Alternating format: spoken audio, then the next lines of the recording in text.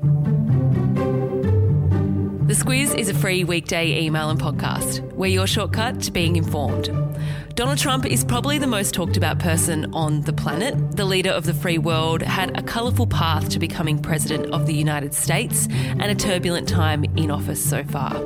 In this episode, we take a look at a young Donald Trump, his family, his business and celebrity career, and with a presidential election coming up in November, his politics.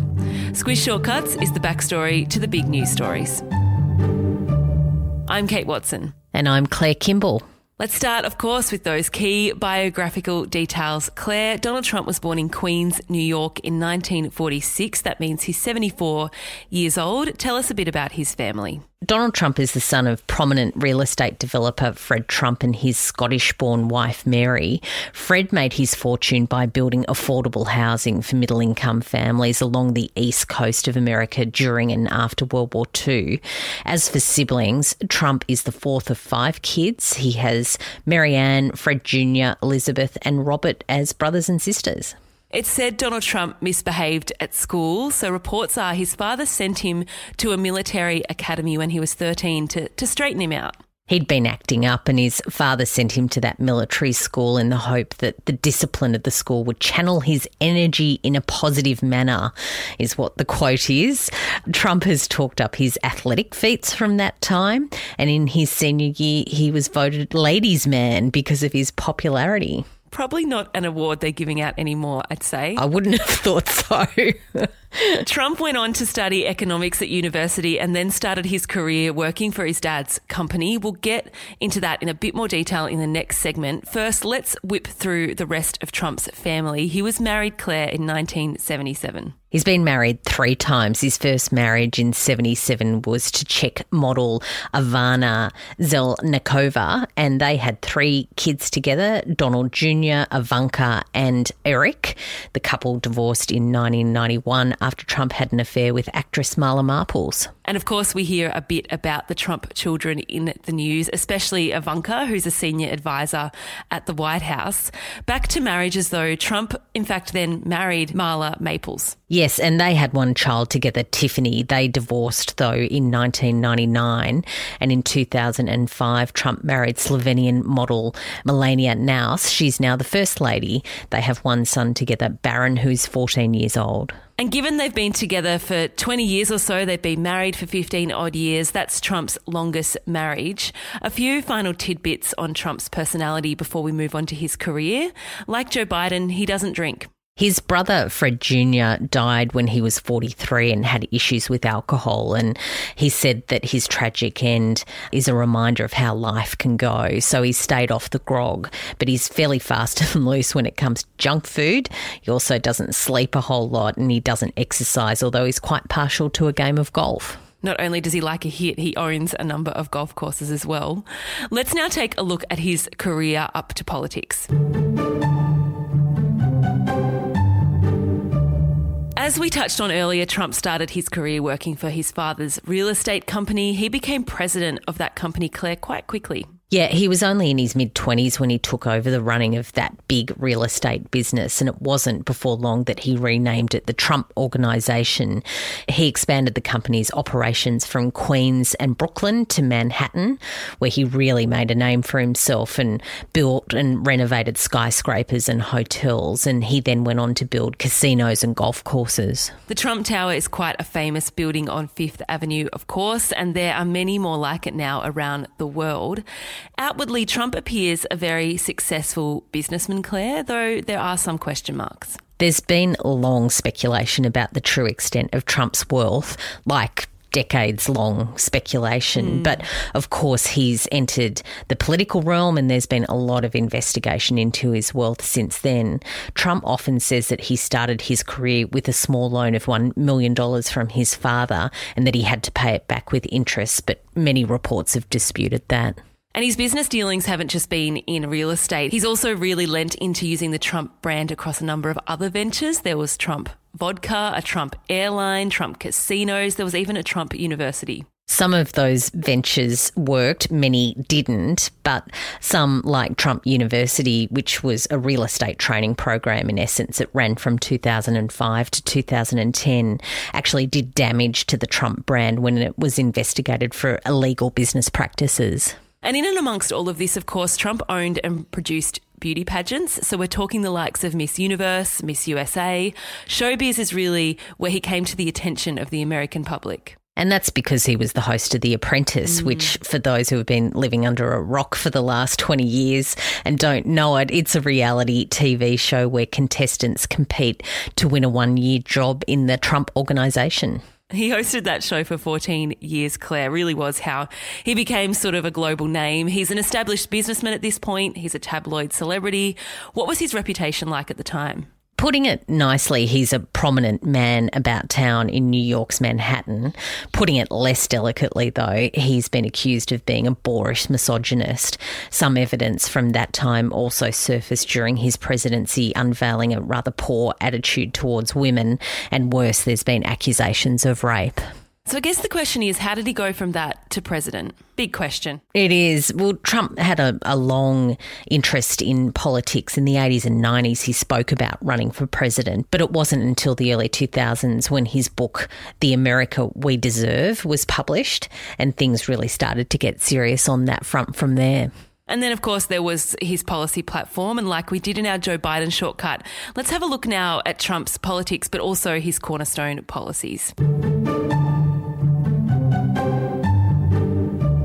Starting with Trump's politics, Claire, he dabbled with a few different parties before settling on joining the Republicans. Within that, where does Donald Trump sit on the political spectrum? At the start of the 2000s, he held socially liberal and economically conservative political views, he said, but those views have really gone more towards the right wing of politics in that lead up to the election and during his time in office. Many may recall the result of the US election in 2016 when he ran against Hillary Clinton. It was somewhat of a shock to the media. The polls certainly got it wrong. It was under the banner of Make America Great Again that got Donald Trump over the line. It was as much a political agenda as it was a call to Americans who felt that the country was drifting, and it galvanised support for Trump around the positions that the US had given away too much in jobs to countries like China, that it was doing bad deals on the international front like the Paris Climate Agreement, and that basically America and Americans weren't being put first. He also promised tax cuts, a border war with Mexico, cracking down on immigration, getting American manufacturing up and running again, and a whole lot more. He seemed to appeal to parts of America also, Claire, with an anti-establishment agenda. Yeah, and it was really part of Trump's campaign narrative that he positioned himself as an outsider. He claimed that Washington was corrupt and that he would drain the swamp. He also took on the press, claiming that much of them were reporting fake news. And you remember also that the White House in the early days had their version of alternative facts, so they went to war with the media very early on. And he's been president for more than 3 years now, not without controversy. He's picked fights with domestic friends and foes, and also internationally. He became the third US president to be impeached by the House of Representatives. He's famously impatient with meetings and with briefings, and he's really tweeted his way through that first bit of time in office. Many tweets, but there are those who are less critical of Trump. They say he's done what he said he would. And look, he's got many of the troops home from far-flung conflicts as he promised. He sought and got better trade deals for American exporters. And until the coronavirus crisis, the US economy was ticking along quite nicely. Coronavirus, that word, it's naturally a big feature of the presidential campaign so far. Let's have a look now at how Trump's handled this global pandemic and what people are saying his chances of a win come November are. Coronavirus, Claire, has meant that campaigning the way Donald Trump did in 2016 is sort of off the cards. Certainly to date it has been, and in the lead up to the 2016 election, Trump's campaign was relentless and loud, always the showman at heart and with an eye for what makes really good television. Trump was effective at holding very big rallies where commentators were aghast at the things that he would say, getting more and more outrageous. His supporters, however, absolutely loved it. So those big rallies and the like won't really be possible this time around given social distancing restrictions. Well, we'll see. Trump certainly has been keen to get the campaign back on the road, and he's already been criticised for ignoring the health advice and planning big rallies that would put people in close proximity to each other. So what about Trump's handling of the coronavirus crisis so far? That's obviously been in sharp focus. The way he's handled the coronavirus has been basically the way he's handled so many other tense situations. He doesn't necessarily adhere to the advice of the experts, and he's gone after those who he holds responsible, and in this case that's China and the World Health Organization. But with the US in the worst situation in the world when it comes to the number of coronavirus cases and deaths, and with the economy that's now under extreme pressure from those health restrictions, he's also facing a lot of scrutiny. And then in and amongst all of this, of course, there's been the unrest over racial inequality following the death of George Floyd at the hands of police. Where's Trump been on that? Well, he stood firm with authorities, and in that stoush he says that he won't turn his back on the work that police do to keep communities safe. That's really angered civil rights and Black Lives Matters activists, but commentators say that they're unlikely to vote for him anyway, and this is an election year after all. And to that very tough question, it's a difficult one to answer given the polls got it pretty wrong in 2016. What are people saying about the likelihood of Trump winning come November? So far, Joe Biden has the lead on Donald Trump in the polls, but there's an interesting metric that could become very important as we get towards the end of the year, and that's the handling of the economy. On that measure, Trump leads. But as you say, polls got it so very wrong last time, and there's little surprise that there's scepticism at the moment about what the polls are saying now. And that's why we're not in the business of trying to crystal ball this stuff. Stay away from that. Yeah. That's your shortcut to Donald Trump. Onto our recommendations. I've included in our recommendations today, Claire, a Barbara Walters interview with Donald Trump and Melania Trump. It was done before he was elected, and Barbara asks all the juicy questions. She asks Melania whether she had concerns that Donald Trump had been married before, whether their marriage is one of equals, about her husband's remarks about women. She really doesn't hold back. I've got a tracker from the Washington Post. That media outlet is one of those that Donald Trump absolutely hates. But this tracker keeps account of the false and misleading things it says that Donald Trump has said in his 1,200 odd days in office. It's a long list and it's a really interesting read.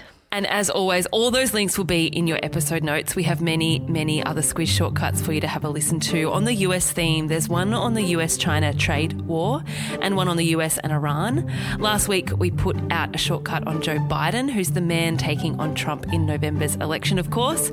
Find those by searching for Squiz shortcuts in your preferred podcast app or on our website. Until next week.